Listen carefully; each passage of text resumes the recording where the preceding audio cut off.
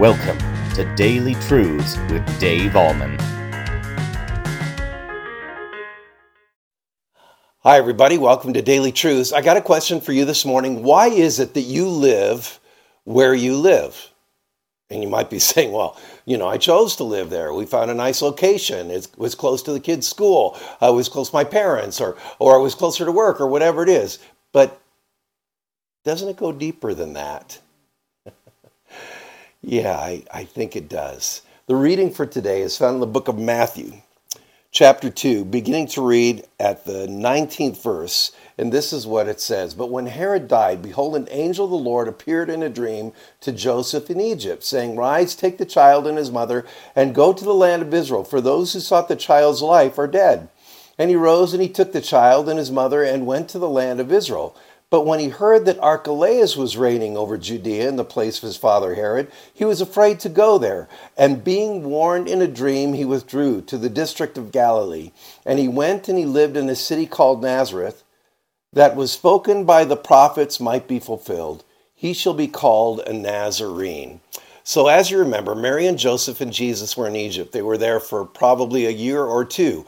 And finally God said, okay, Herod's dead, you can go back to Israel. And so they go back to Israel, but Herod had his son. Actually, he had 3 sons that were reigning at that time. The other 3 sons he put to death, as you remember. He had 3 sons that were reigning, and one of them was this guy by the name of Archelaus, who was more of a nut than Herod himself, Herod the Great.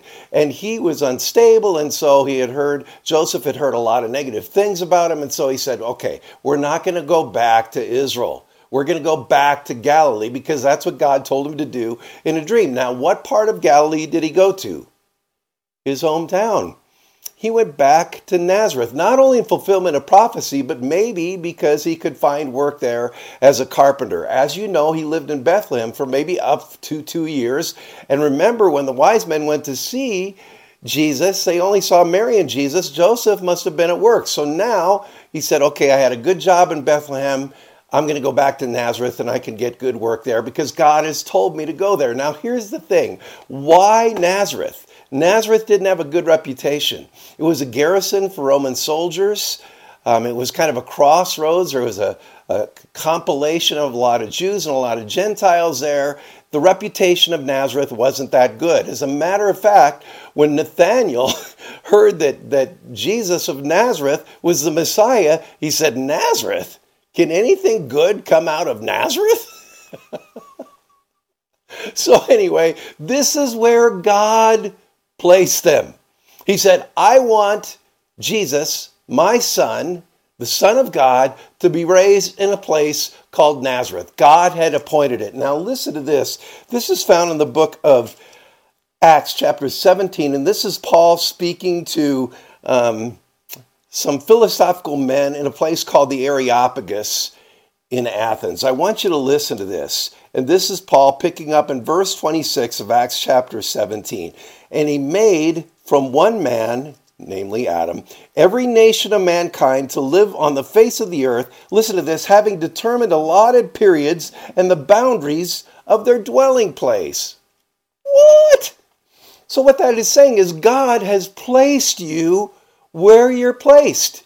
He's the one that determined where you would live and how long you would live there. It's the very same thing he did for Jesus, bringing him back to Nazareth. Wow.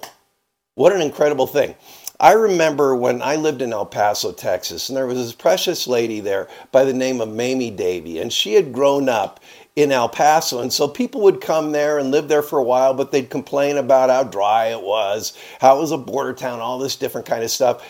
And she told me, I've gotten so kind of used to that. I always tell people this, you know what? You got to bloom where you're planted. I love that.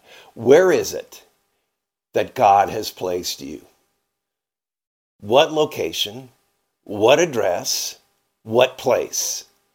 Here's the thing. God has placed you there because that's where he wants you to be. And you might be saying, well, what am I supposed to do in the place I'm living, whether it's in this apartment or in this house? And when will God move me? God may move you eventually, but maybe not. And so you got to ask the question, why has God placed me here? 2 reasons. Number 1, to glorify and honor God with your life. In other words, to live a godly life, to let your light so shine before other people that they might know that you believe in Jesus, to live a godly life there. But secondly, to honor God with your lips, to look for opportunities to share the gospel with people in your community.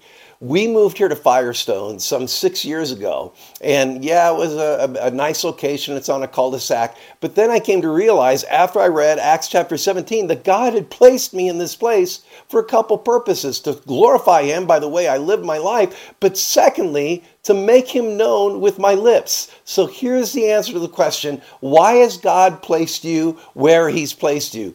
2 reasons. Number one, to honor Him with your life so that others might see that you believe in Jesus, but to make Him known with your lips. So look for opportunities to share your faith.